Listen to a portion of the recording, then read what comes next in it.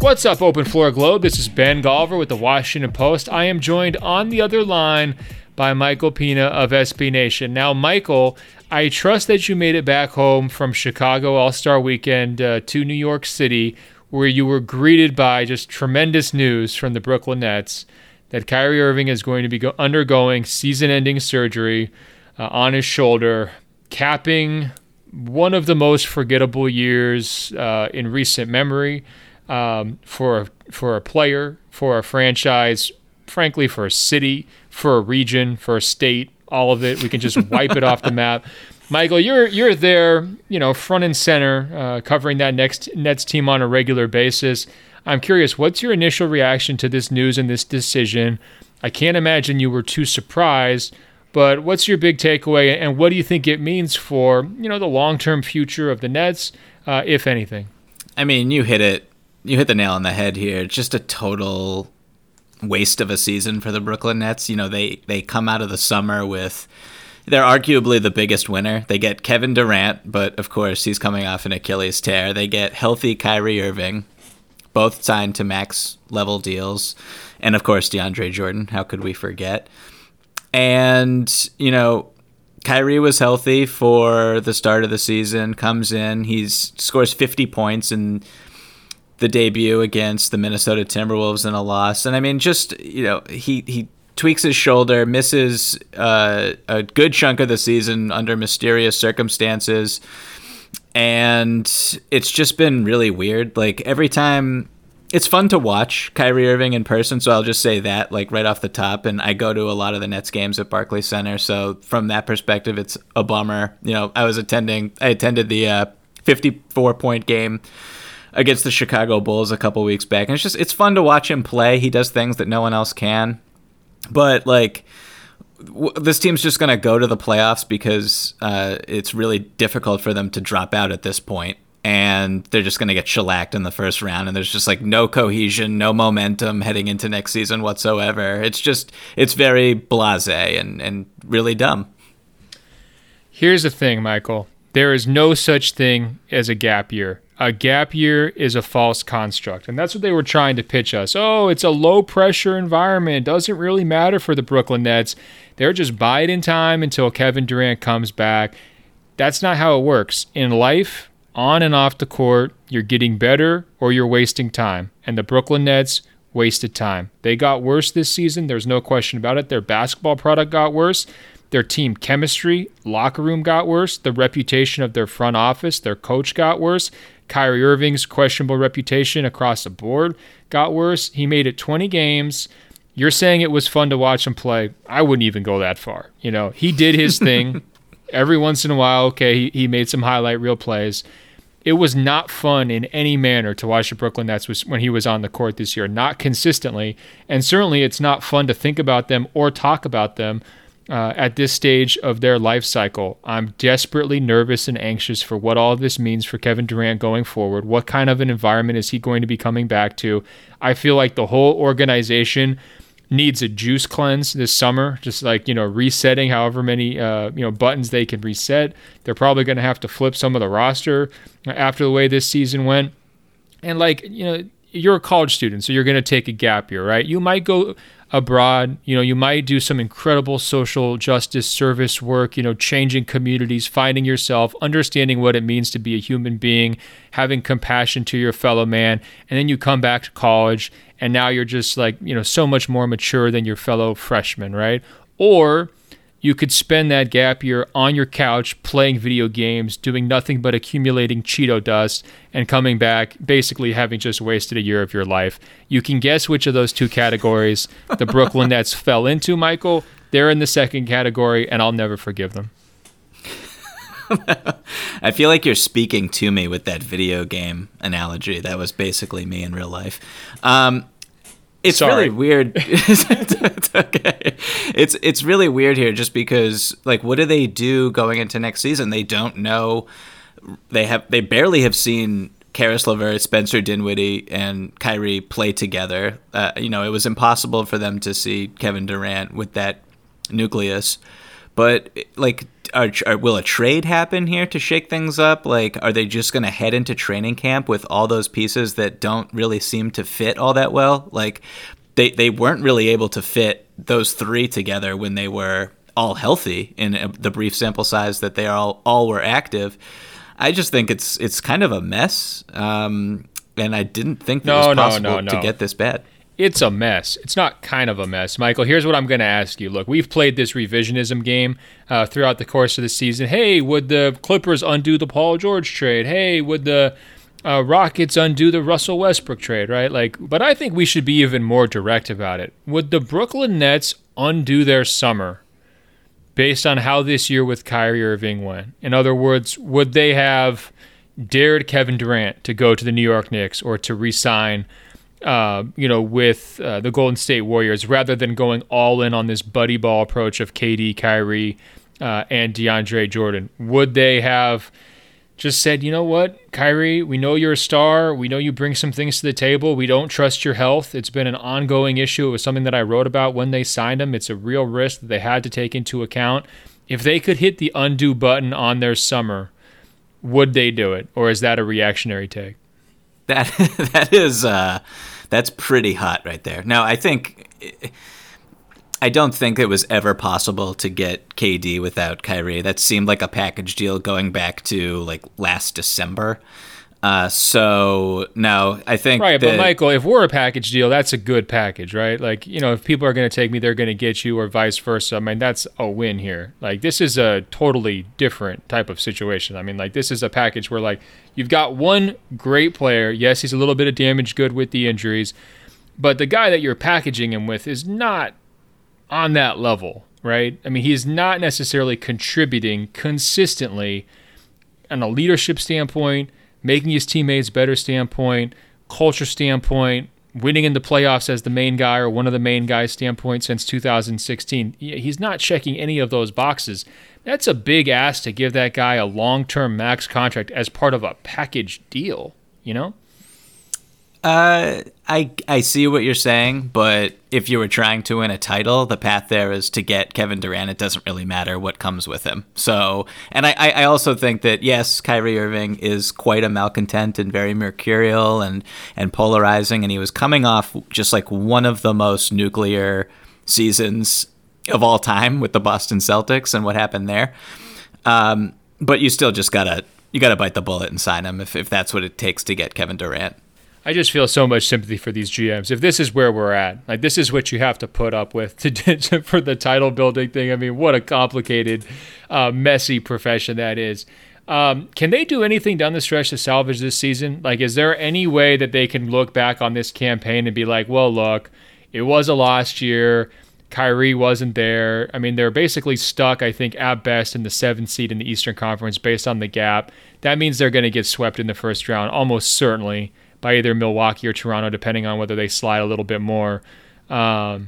What's the best case scenario for the rest of their season? Win one game and pretend it's a championship in the playoffs? I mean, what do they got? I would say like Karis LeVert and Spencer Dinwiddie play extremely well down the stretch. Yeah, maybe lead you to a game or two victory in the playoffs, and they boost their trade value. That's really all I see as a positive outcome here, because the ceiling is very low without someone like Kyrie on the roster. It's really depressing, to be honest. Yeah, I mean, just for context, Kyrie made more than $1.5 million this season for every game that he played. So when we're looking at this business concept of ROI, return on investment, Michael, that's what you call a money pit. He's going up to $33 million next year, $35 the year after that, $36.5 the year after that. I don't know, man. This idea of the undo button, they'd think about it. It wouldn't be open and shut. I don't care what you say.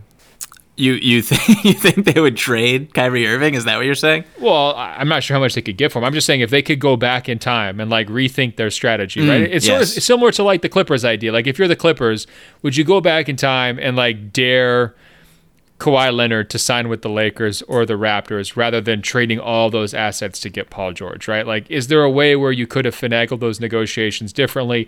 Look, we know you guys want to play together, right? But this is buddy ball. It's not been proven to work. This isn't going to be a good enough partnership. I like your vision and your attempt to like put together a super team, but Kevin, you just picked the wrong guy. Come here, be the man, be the face of it in New York City. We'll give you the max contract, but we want to spend that money in a different manner on a different player somewhere down the road. We'd rather have greater flexibility. Would you? I just feel like they would have tried to do that if they could have. Like, if they could undo it and go back, they would have given more consideration to that plan. Ben, these are, like, we have to step back and look at these organizations. They're very, they're smartly run in recent years, but they are the Brooklyn Nets and they are the Los Angeles Clippers. So historically, you just got to do whatever you got to do to get those stars in your building. Well, they got to do whatever they can to win 50 games, and right now that's not looking great for this year or next year. I'm out on them, and I hope Kyrie Irving comes back with a different focus, with a different mentality, with a new character change. It's like one of those TV dramas that goes for 8 seasons. They just bring a new actor in to play the character halfway through. I hope they do that with Kyrie Irving, for Kevin Durant's sake next season. And I think actually Paul George and Kyrie Irving, it's an interesting comparison because Paul George this year, I think, came into the season with more pressure on him than any other player in the league because he's lost so consistently in the first round of the playoffs, because he's had some injury issues and health issues. This is the year he needs to get over the hump. He had his big power move to get out of Oklahoma City after having a previous medium-sized power move to get out of Indiana.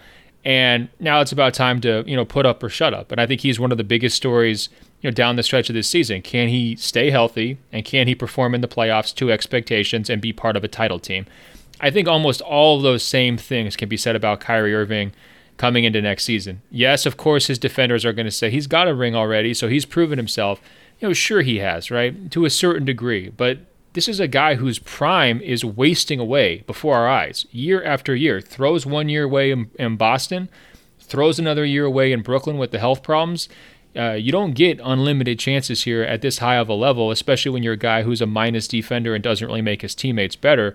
So, from that standpoint, I think that coming into next season, I think he's going to have more pressure, scrutiny, and attention on him than any other superstar player. I think that if I'm taking anything away from this conversation, it's that I'm just so excited, Ben, for next season at Barclays Center. You're getting me very pumped up. Like, I want to go on the street and sell season tickets to random people. Great time in Brooklyn right now. Well, I hope that you're going to be getting like chalupa coupons back or something, because I don't think you're going to be getting a lot of money for those tickets if you're trying to sell them on the street. But I digress. That's probably enough of just angry Kyrie Irving takes for now. I do hope that he's able to get back healthy, of course, because I thought his presence was actually missed at All-Star Weekend too. And same thing with Kevin Durant, Steph Curry, obviously. But, that final, 8-minute stretch of the fourth quarter really could have used Kyrie instead of Kemba, really could have used Kyrie out there on the court, making things happen, or Kyrie instead of Kyle Lowry. And unfortunately, we were not able to see that. Hopefully next year we'll be, back to what we expect and we've come to expect from Kyrie Irving. Hey guys, what's up? This is Ben Golliver with a message from Mattress Firm. The only thing better than watching your team win is a perfect nap. And Mattress Firm's President's Day sale lets you get a king mattress for a queen price, or a queen mattress for a twin price for savings of up to $600. And you can take home a free adjustable base with a qualifying purchase. But you have to hurry. The clock is ticking on this sale. It's ending soon. Isn't it time you saved and slept like a champion? Shop now. MattressFirm.com. MattressFirm.com for the President's Day sale. Now, Michael, we got just an incredible batch of emails from the Open Floor Globe. And they emailed us, openfloormail@gmail.com. openfloormail@gmail.com. And so many of the emails that we got were actually sort of in response to our All-Star Weekend episode, so I appreciate everyone for checking that out. And a lot of them were geared, Michael, at how to make the events better, or how to make the dunk contest better in certain cases, and maybe how to approach the end game of the All-Star game so it doesn't end on a free throw. There was a lot of high-level philosophical thoughts coming in to the Open Floor inbox. So we're going to go through those in turn. But before we get to those, we got an email request from David, and he just put it really simply, Michael. Would you regularly and savagely criticize the Chicago Bulls? I know this is a big ask, but try to watch a Bulls game and watch the schemes being run, the substitution patterns, the lack of playing time for active players, the failure to adjust at halftime, the use of timeouts. Us fans think Paxson is fining Boylen if he doesn't use his timeouts. And then listen postgame to Boylen's Field of Dreams quotes, his inability to answer on a player's status about a DMP, and how he just likes toughness. Bulls across the chest, ball didn't go into the hoop, growth plays, you don't prepare the road for the child.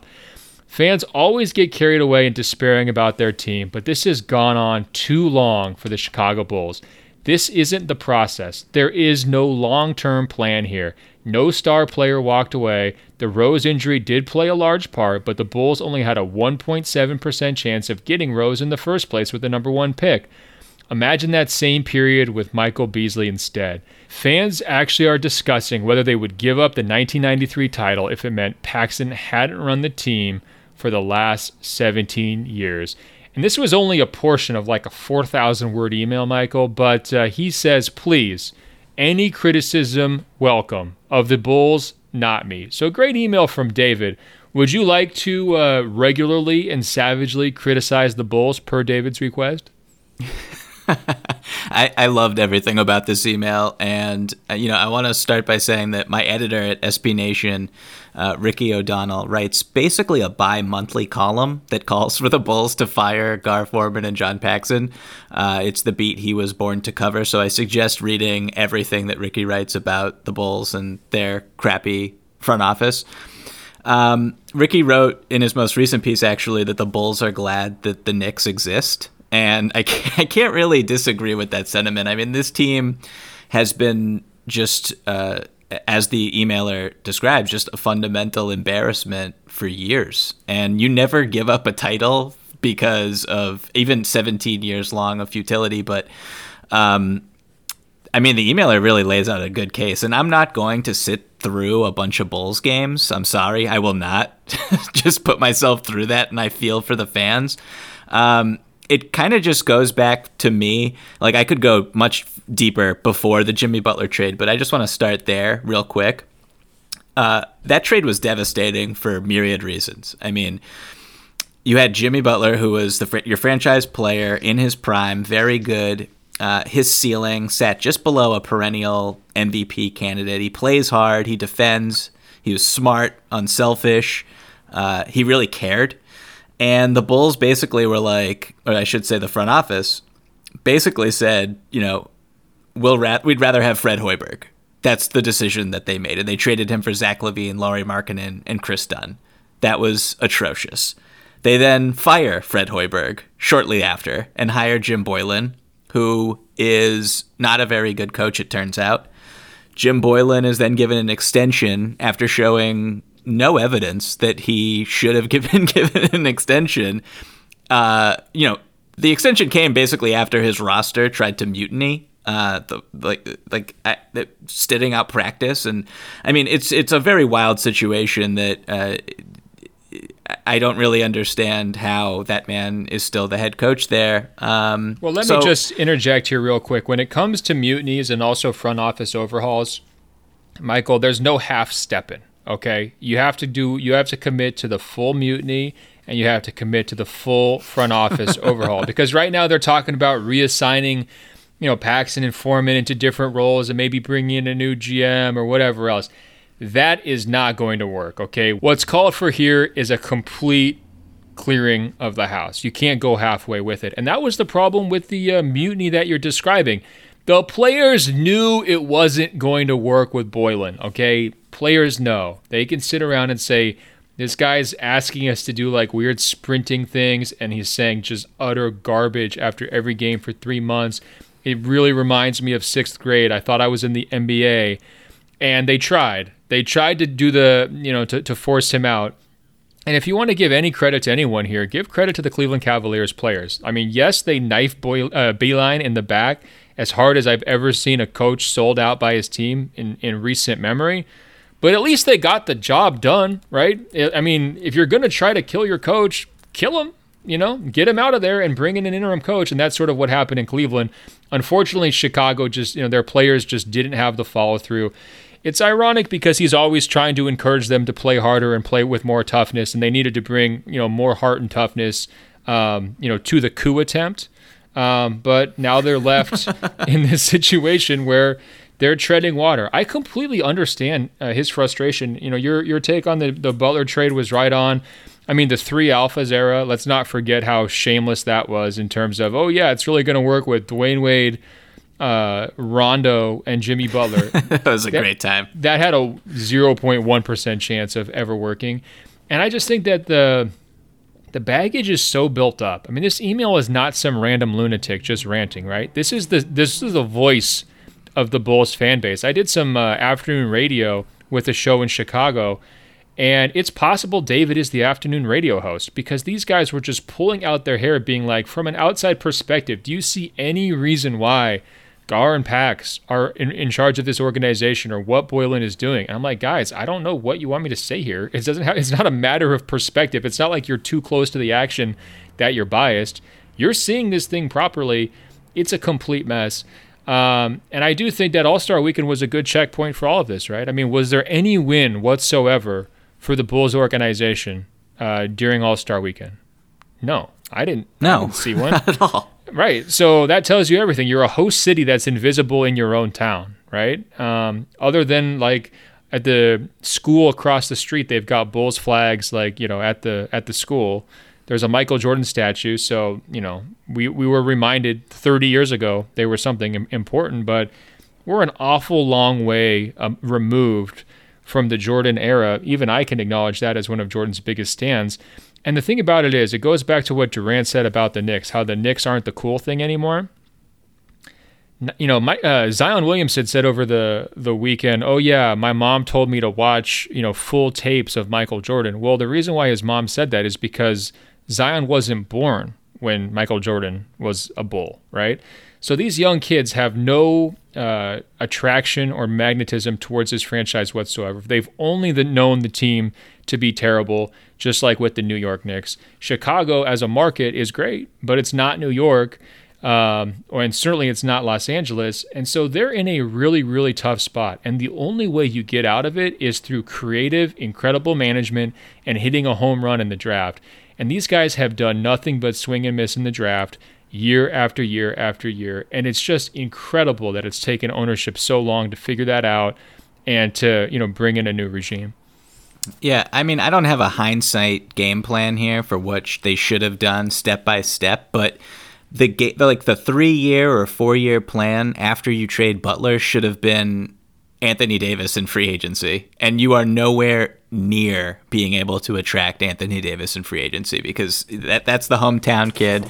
That is someone who I don't know if he has spoken, I guess with an intrigue about returning home to Chicago, but that's just obviously never going to happen now. And you didn't even give him an opportunity to explore it as an option. They're just not built to take a superstar and win at all. It doesn't even matter who would go there. And I don't even think that they've drafted terribly over the past, I guess, 2 or 3 drafts. I mean, I just think that the coaching, the style, the supporting pieces, how they've used cap space, it's not been good at all. It's been a complete mess. We were just talking about the Brooklyn Nets. The Brooklyn Nets are basically like the Golden State Warriors dynasty compared to what's going on in Chicago right now.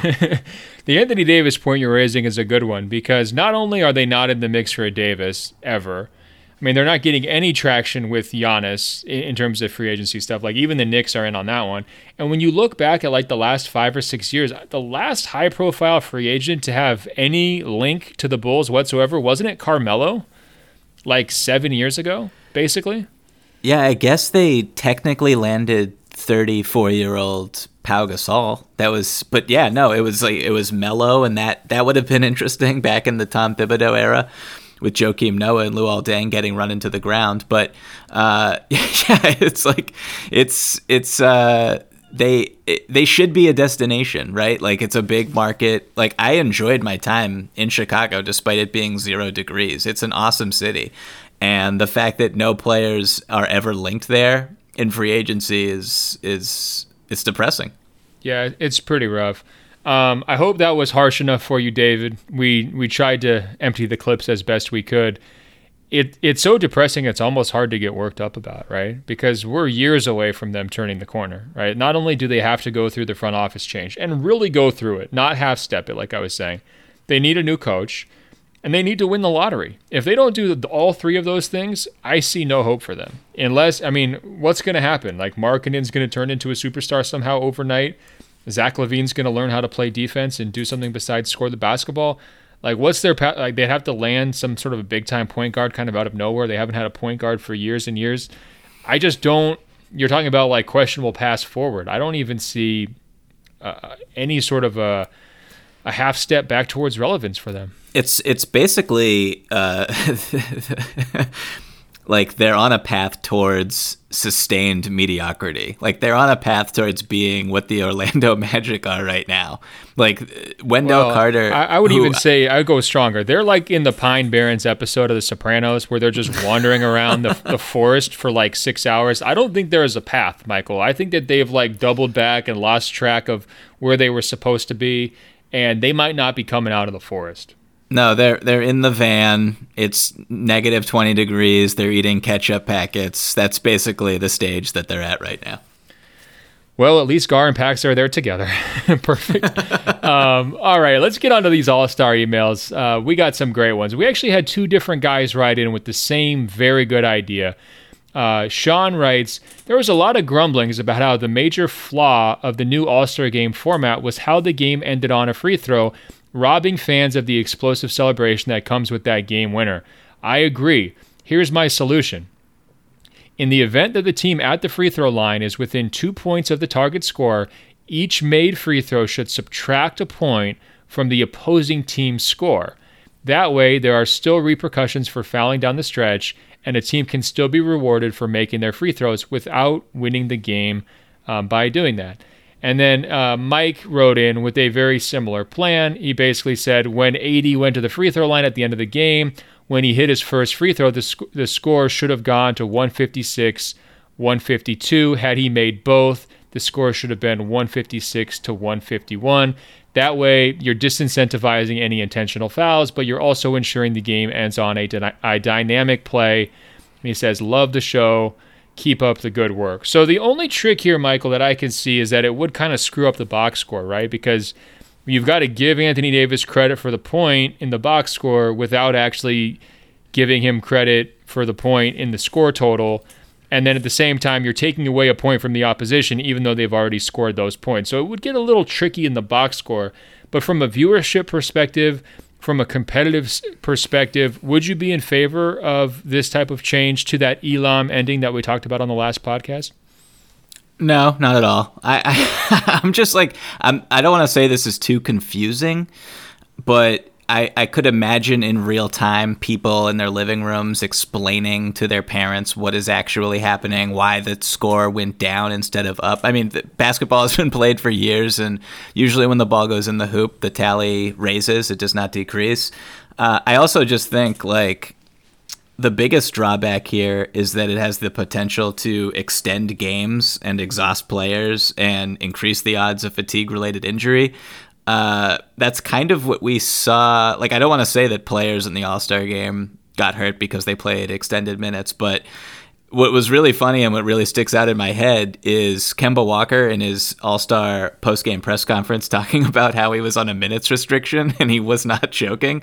And now the Boston Celtics are holding him out of their first game on the other side against the Minnesota Timberwolves with a knee strain. So it's like, yes, it is an exhibition. It's supposed to be fun, and we want to see competition down the end, but like at the cost of potentially hurting players, I don't see it. Am I being too ridiculous with that take? No, that's a good take. I mean, if Kyrie Irving had played, he would have been held out until 2023. So it's a fair concern. I kind of like what they're getting at, though, in terms of the excitement on the final play. My only take here, though, is I actually thought the free throws were exciting. I thought it was pretty annoying that Mark Davis inserted himself into the game, the official, and wiped off that Harden three, because I think that would have been the storybook ending. Or if LeBron had hit the three from the top of the key, that would have been a perfect way for the game to end. But Davis going up there and choking on the... Oh, I shouldn't say that. Okay, Davis goes up there and misses the first free throw. And now everyone's real tight in the arena. Is he going to miss another one? If so, what does that mean? Are they going to blow this game? I actually thought it was a pretty tense and fun moment, and it didn't really bother me that it ended on the free throw. It forced the teams in that situation to play solid defense. LeBron made a great pass to Anthony Davis, and it was a last resort foul. If there hadn't been the foul, Davis would have dunked, and that would have been the game. So to me, I think it was within the spirit of basketball to end it on that free throw, because it was a well-earned trip to the line. And it was within, the intensity of the game of can you, with everybody watching you, deliver from the stripe. So while I love the idea from these guys, I'm actually okay with the current format. And it sounds like from Zach Lowe's reporting, it's going to be back next year. And I think that's a good thing. Michael, are you in favor of them bringing it back? I assume you are. Yeah, it was great. And sometimes it's even if an ending isn't the desired one that we all want, you pointed out if that game ended on that LeBron 3 basically from the logo, then this conversation is moot and it's the greatest idea of all time. So it's we're a bit too reactionary, I think, just as viewers and as observers of the league.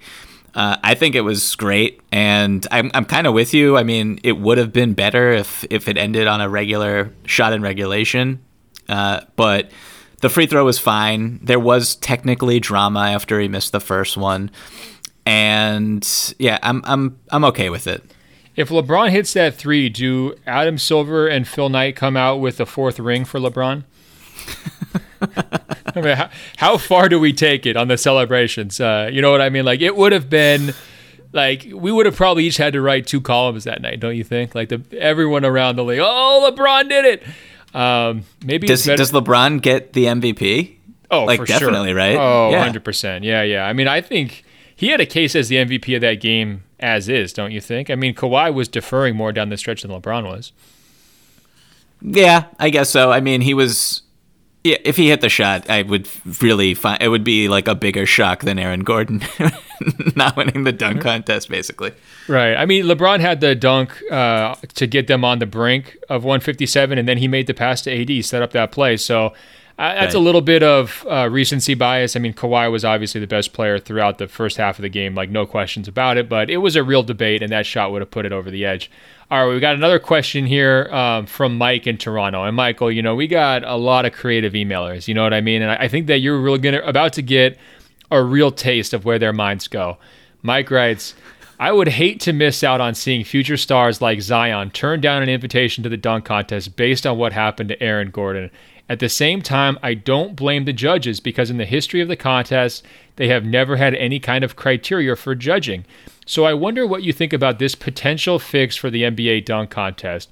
What if they were to take some of that AT&T sponsorship money and give it to one of these AI companies to come up with a new way to apply artificial intelligence and analytics to judge the dunk contest alongside the celebrity judges?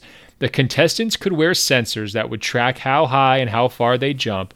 Then the system could compare their movements to the database of every dunk in the history of the contest to determine if we've seen that move before and to set up a quick highlight comparison for a who did it better debate online.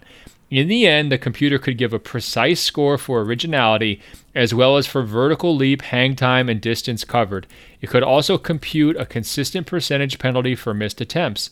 Then, the judges would only be asked to provide a score for the intangibles like style and flair, crowd engagement, etc., etc.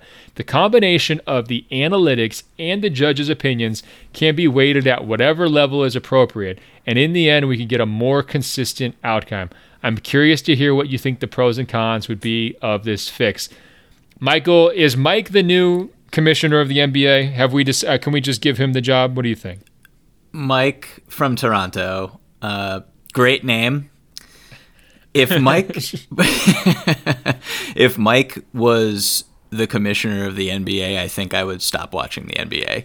I am firmly against almost anything that accelerates automation's relentless takeover on society, and I want absolutely no part of technology creeping its way into my sacred dunk contest. Okay, stop right there. Is this about self-preservation? Are you worried about robots writing your columns for you? Because look, I mean, I understand that we all need to work, but isn't the sanctity of the dunk contest more important than our own individual jobs, Michael? That's what this is all about the sanctity of the dunk contest. I would honestly prefer a 4-way tie than censors dictating who jumped the highest and trying to turn an art into a science. This is not how we do things. I am perfectly fine with rigged judges over computers deciding the outcome of something that is naturally subjective. Look, Mike, I'm just going to say it this way to the emailer. I am on your wavelength, and you know, guys like Michael, they'll eventually catch up one day. All right? Mike, you are a robot. I love where you're going with this. So, first of all, I don't know if we need to have robot judges, okay? I'm not going to go that far. But I actually do think the presentation of the dunk contest could be improved with data analytics, right? I mean, we've seen some of these ESPN like science-minded videos where they're showing guys like how much force do they generate when they jump, right? Like the sports science documentaries. It would be nice to know exactly how high a guy gets off the ground, right? Or what's his vertical? How much distance horizontally does he cover? How much power and force is he leaping with?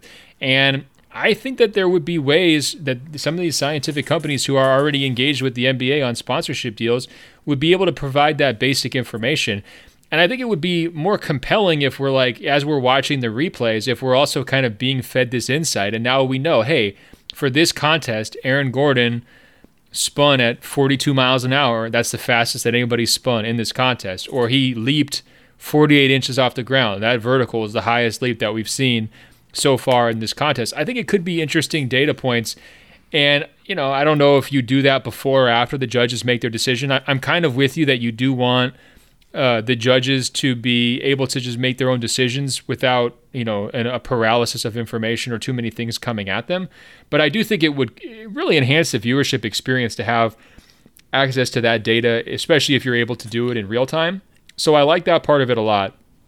Now, in terms of like comparing it to the past dunk contests, have we seen this before and everything else? Good idea. And that one sounds a little bit more ambitious, Mike. I don't know if you're a tech CEO or if you've already got this technology worked out, but I would love to be able to do that where like if a guy does a tribute dunk, like the free throw line dunk, then immediately it pulls up Brent Barry and Michael Jordan, and we get to kind of watch them side by side and compare, okay, whose foot plant was the furthest back and who was coasting through the air the most gracefully and all of that. I mean, that would be another fun wrinkle too. So I actually think that he's heading down the right direction. Personally, though, I would just stick to the human judges. And I think one change that I didn't mention previously, Michael, and I think I mentioned a couple. First of all, you know, separation of church and state between the judges and the broadcast booth is mandatory. I think no more groupthink decisions between the 5 judges, right? You don't get to confer. You just have to make your own decision. But my third change would be this. Right now, they only let the judges vote 6-10, which I think has a tendency of kind of creating a lot of 49s and 50s because basically guys are only considering 9s and 10s. And if you miss completely and you're terrible, the worst that you can get is a 6. I think we need to expand it and really truly make it a 1-10 grading affair. And I think you need to instruct the judges. Look, if a dunk sucks like Dwight Howard's dunk sucks, give it a 2. If he winds up with a total score of 10, oh well, that's his fault. That's not your fault. And if we can get more gradations and specificity in the dunk contest scores, I think we would have fewer ties and we would have fewer of these like 3 overtime marathons, right? I think it would be better if we just had, you know, more 6s, more 7s, more 8s, rather than just basically trying to decide between 9s and 10s for every good dunk. I like that. I like that a lot. I've seen that idea in a few other places. That's impossible, Michael. This was an original. I know. I did not mean to call you out. I want to go back real quickly to the censors really quick, and I have a semi-serious question about it. Do you think that the players would be all for wearing this type of technology? Well, you'd probably have to cut them a check, right? You know, and then maybe there would be like a corporate logo on their back or something. I think in general, a lot of players already do wear a lot of tracking software during practices. I know at USA Basketball, guys have chips in the back of their jerseys that help, let the staffers know, are they getting into like a red zone in terms of fatigue, so they're more likely to be injured or things like that, to kind of prevent them from some of those danger areas. So my guess is players would be open-minded to it. Are you thinking there might be some hesitation? Well, yeah, so like I'm just thinking off the top of my head about a possible scenario where it's like, let's say, so I'll take Aaron Gordon as an example. 3 years ago, he participates. He's wearing this technology, and it measures his vertical leap at 42 inches. And then this past year, he does a very similar dunk, and his vertical leap is 38 inches. Like, does that impact him financially on his next contract? We're obviously seeing a potential decline in his athletic ability, and just what are the ramifications of that? So that's where something I could see the Players Association being like, we do not want this as public information. Very interesting take. Look, I would say we're not asking for blood type or like genealogical breakdowns here. So hopefully we're not getting into like the contract sabotaging privacy issues that you're describing. You could also try to limit it so that the only information that they actually put onto the broadcast is positive. You know how they kind of like screen the coaches' microphones like in the huddles? Yeah. So basically all the coaches say are like, get back on defense, let's do this, rather than like, the real breakdowns of what they're trying to do in the huddle. I guess you could sort of almost use the stats as propaganda in a way, so you only break them out when it's flattering to the player, if that makes sense. No, sure, that's what the people want. Yeah, that's helpful. Well, it's just, I think some data would be better than no data, just like some coach audio is better than no coach audio. We do have to acknowledge that it is a production, right? As much as I want the slam dunk contest to operate like, the Geneva Conventions or something in terms of fairness and ethics, I understand it's not really like that. So there's a balance between entertainment and facts. I would say that, some interesting data points where it's like, oh, this is the highest this guy's ever jumped, or it's the highest of this competition, could be helpful and could enhance the experience. All right, moving on. We've got another idea here from Lucas. He says, the All-Star game was great. I had this idea afterwards to spice it up a bit, though. What if every All-Star pledged to match the donation of the winning squad to your charity if you lost? This game ended up with $400,000 going to one charity and $100,000 going to the loser. In this format, Team Giannis would have to come up with $300,000 to make up the difference out of pocket. With 12 players, that is $25,000 per player. I think asking them to make up the difference of the money would provide excellent positive sentiment for the NBA. Also, on a competitive level, you really don't want to get blown out. So if one team wins every quarter, the other team would have to cough up like $42,000 apiece. If the teams were even, then you could call it even after the game, and they wouldn't have to make up any difference financially. The players could write this off on their tax returns, and they're all-stars, so they're mostly on large contracts anyways. I would love it if the players put some bread on top of the game. Maybe it would even get them to try and win each quarter more earnestly. So what do you think, Michael? Should the NBA players who are devoting their entire weekends to entertaining us be forced to pay for the privilege? Yeah. This is not a bad idea. I think the more money that goes to charity, the better. And, as you just alluded to, I'm willing to bet that the Players Union would, through a back channel, not be too excited about a scenario where its best players are essentially selected to participate in a competition wherein they might lose money. But seeing as, the total's $42,000 or $25,000 a player is essentially what they spend on an outfit, I bet they'd be willing to agree. Yeah, I'll say that I like the idea of having the kids sitting courtside who are going to be getting the money for charity, because they were cheering and providing a level of excitement in the building that just was otherwise not there. I don't know if you want to chalk it up to the Kobe Bryant tributes or chalk it up to the slow start to the game. This was a very flat atmosphere until the end of the game, right? So having the kids down there courtside was a win for the NBA, and it was a win for the quality of that game. I think the scope of the money that we're talking about, hundreds of thousands of dollars, is no joke. And so congratulations to the NBA for incentivizing its players already to that degree. there's no way they're going to be charging the players to make up the difference. If some player randomly wanted to do that, I think that would be such a great symbolic step, and then they would receive a lot of praise for that, and that would be cool. My only thing here, Michael, is I don't know if charity should be competitive. If that part felt a little weird to me. So I understand this idea of, okay, you're going to get more if your team wins and you're trying to incentivize the teams to play hard. I just maybe would have felt better if one charity didn't go home with 4 times as much money as the other charity, right? Like if there was just an NBA Cares check signing at the end of the day that says, look, thanks for participating. Thanks for cheering through the whole game, kids. We're just going to take care of you. We're matching the donation, and everybody gets to go home winners, right? I don't know if it's exploitative. I don't know if that's the right word. It just feels a little weird to be like, hey, come to our game and cheer, and maybe you're going to get a lot of money to like support your schools, but maybe not because it's a competition and LeBron might screw you over. It just felt a little weird. Well, I just want to start by saying real quick that those kids in the crowd was just incredible. Like, we were sitting as media members on the opposite side of the court on the opposite baseline, and you could hear them throughout the entire game, and their chants, their coordinated chants were amazing. They brought an energy to the arena that frankly was lacking in every single other All-Star game that I've ever attended in person.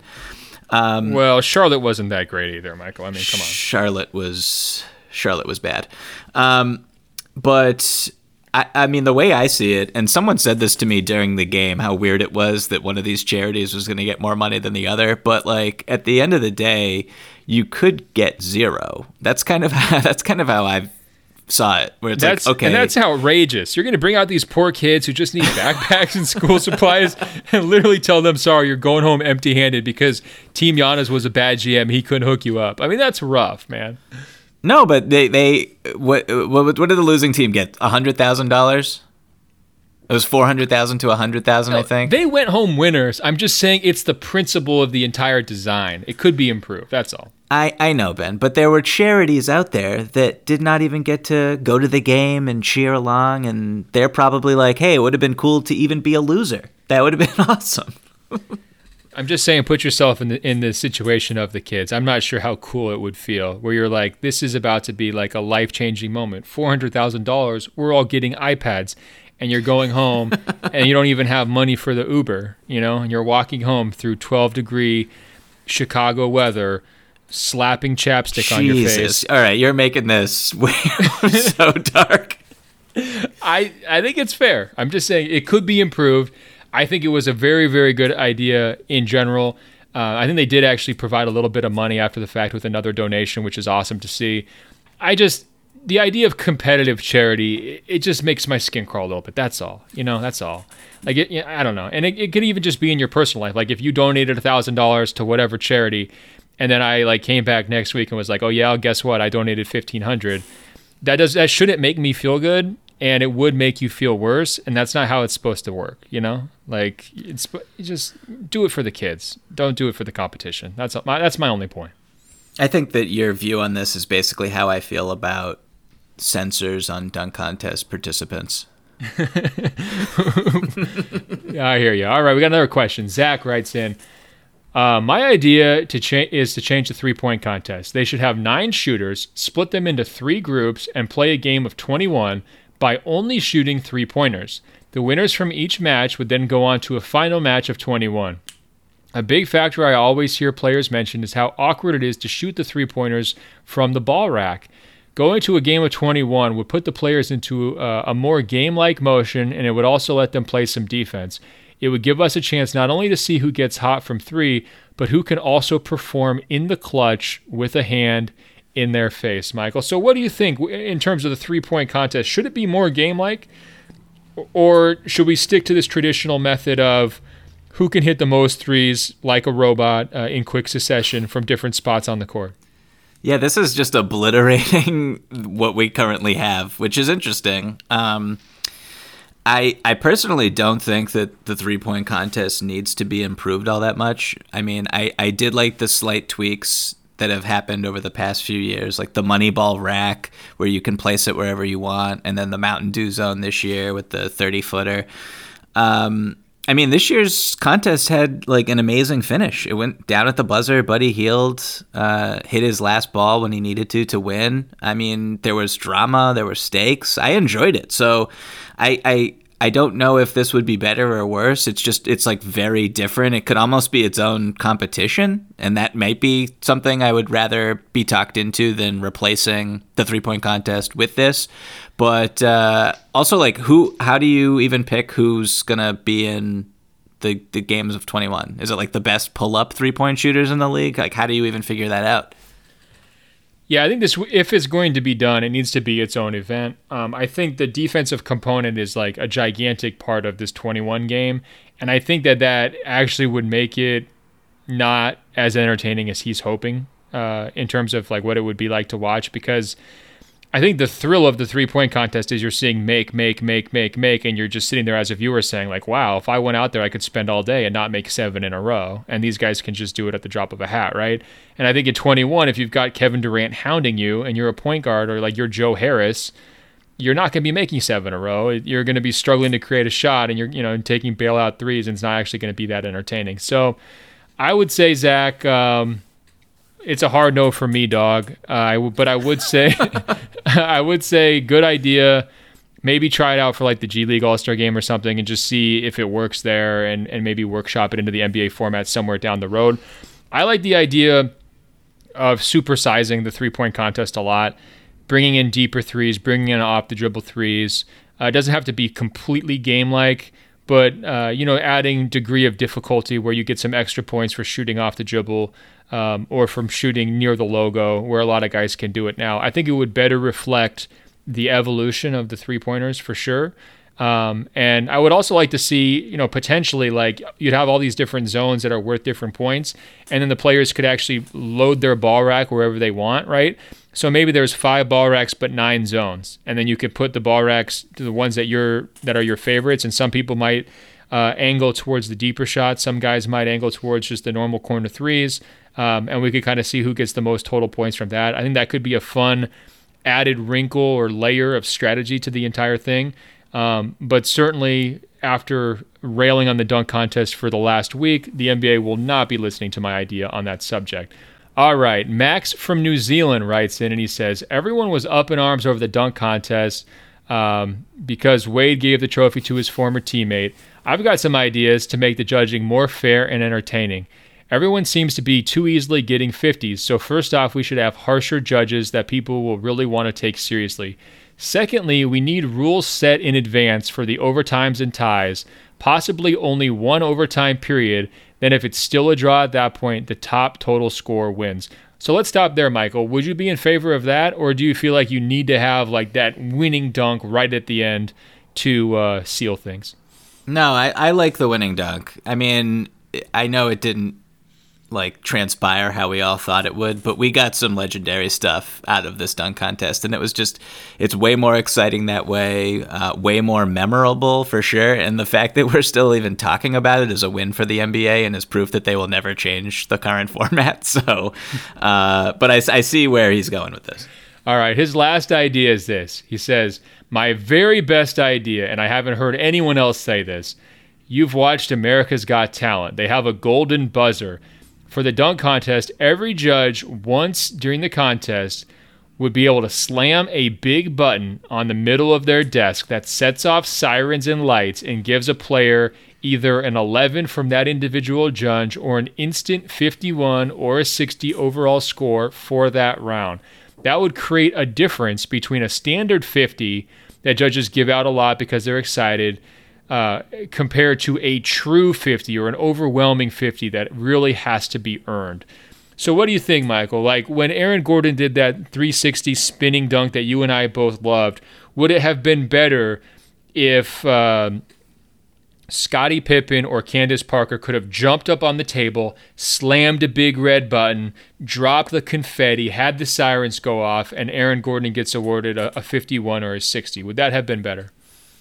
So let me get this straight, because I do not watch America's Got Talent. Wait, seriously? So, absolutely not. I don't know. How do you have time for that? What do you do?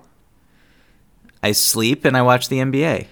I've never seen that's what everybody does. No, I've never seen it either. But I'm just going off of what Max said from New Zealand. Yeah, shout out to Max. So just to get this straight, does every judge have at least one buzzer slam in their back pocket, or once there's the buzzer slam, that's it, and we can't do any more buzzer slamming?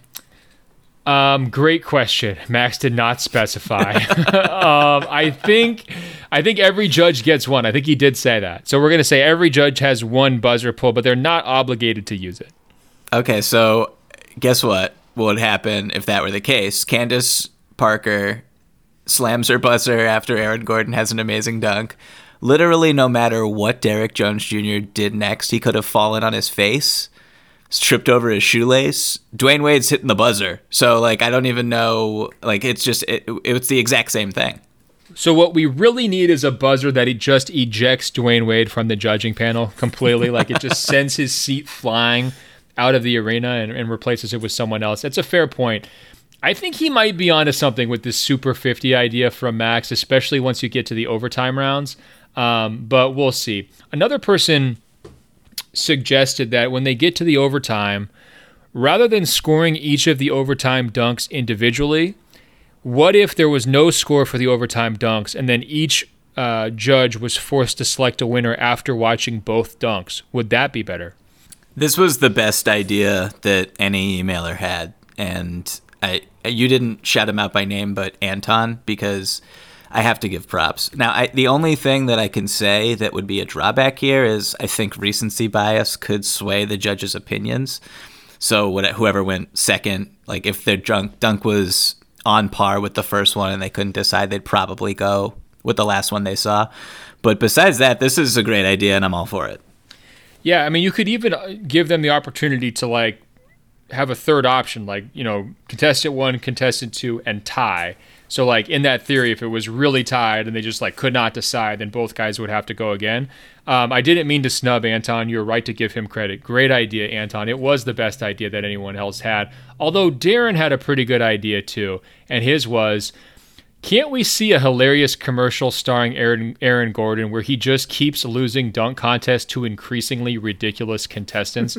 Michael, if you were a sneaker sponsor or one of Aaron Gordon's sponsors, or maybe, you know, an enterprising Orlando Magic local sponsor, would you try to talk Aaron Gordon into, you know, a flip out commercial where he just is losing dunk contests to mascots and little kids and maybe dolphins at the SeaWorld, and just like it continues to just get more and more ridiculous based on this most recent experience? What do you think?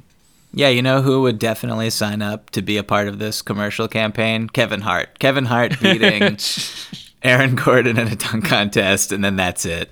And then he retires. Oh my God, that's a great idea. Instant virality. That's going huge. There is no question about it. All right, Michael, we got a couple more questions just to tie things up here towards the end. This one comes in from my guy Diptanu in the Bay Area. Now, Michael, Diptanu is addicted to basketball, and this poor guy could not go 2 days without NBA games before he started whining to me over text message and Instagram. And so he decided to come right at the king, Giannis, in his email. So he was passing his time during the All-Star break by taking shots at Giannis of Giannis Inc. Thanks a lot, Diptanu. He writes, Giannis, towards the end of the All-Star game, wasn't taking any shots, and the ball was mostly in the hands of Siakam and Embiid. This reminded me of the Eastern Conference playoffs when Giannis was mostly a non-factor towards the end of the Eastern Conference Finals. Do you guys really think that Giannis can single-handedly take over the game when it matters the most, like a Kevin Durant or a LeBron James can? And Jackson actually wrote in a similar email, and he says, I just watched a great fourth quarter. Despite some of the very best players in the game being on the court, I thought Giannis stood out both positively and negatively. He had 3 out-of-this-world block shots. On the negative side, though, his offense was concerning. There still seems to be a clear skill gap in terms of isolating with the ball and creating a shot when the game's intensity is at its highest. Contrast Giannis to LeBron James, Kawhi, and James Harden, all of whom were comfortable trying to get a clean look, whereas Giannis can still appear uncertain and robotic. It even almost felt as though Giannis was deferring to Kemba Walker, Joel Embiid, and Kyle Lowry. Was it fatigue? Was it a unique set of circumstances? Or is this a worrisome preview of playoff basketball for the Bucks? So, Michael, people are coming for Giannis in the streets. What do you have to say? So I can't stress enough how we should keep in mind that this was an all-star game and that Giannis was on the court with players that he never plays with and doesn't know at all. That said, I think this is a really good point from the sense that the Milwaukee Bucks need another ball handler, potentially. And, they could miss Malcolm Brogdon in the playoffs for these exact reasons. And, if you watched, I actually rewatched last year's Eastern Conference Finals for a story I recently wrote about Kawhi Leonard's defense on SBNation.com. And Giannis was a roll man quite a bit in crunch time during the end of those games, with Kawhi dropping to contain him and the other Raptors kind of 2-9ing the paint and then diving back out to the three-point line. But I looked up some numbers here, and I don't want to get too technical with you, Ben, so bear with me. But Giannis averaged 1.7 pull-up twos during the playoffs last year, and he only made 23.1% of them. This number is not good. It needs to go up in volume. It obviously needs to go up in accuracy. He's up to 41% shooting in the regular season right now on pull-up twos. This is just a shot that the best of the best are able to hit. LeBron, when he beat the Spurs and they kept ducking under screens during those finals matchups when he was on the Miami Heat, he had to learn how to hit this shot. Kawhi Leonard is one of the best pull-up two-point shooters, mid-range shooters in the league. And this is a shot that you need to have in your bag because defenses are going to give it to you. And, I know I'm someone who understands math, and I know that Giannis has tried to incorporate the pull-up three into his arsenal this season. But and I know that three is more than two, but he's not been able to hit that shot, and I don't have any faith in his ability to hit it in the playoffs. He has to get better at those elbow jumpers that defenses will give him, and when he can't get all the way to the rim on those drives to the basket, because that's just a shot that every pre-analytics era, post-analytics era, Kevin Durant has it in his bag. Like, you just need to be able to hit those shots. And so I do think it is somewhat concerning, and it may not matter, but I think that it could come back to bite him. It was very, very well said. Very, very fairly stated, Michael. I couldn't argue with anything that you laid out there. I saw a couple issues with Giannis. First of all, the defense, like the second Ian Miller mentioned, was spectacular. I mean, he was making plays left, right, and center down the stretch. I did love to see that.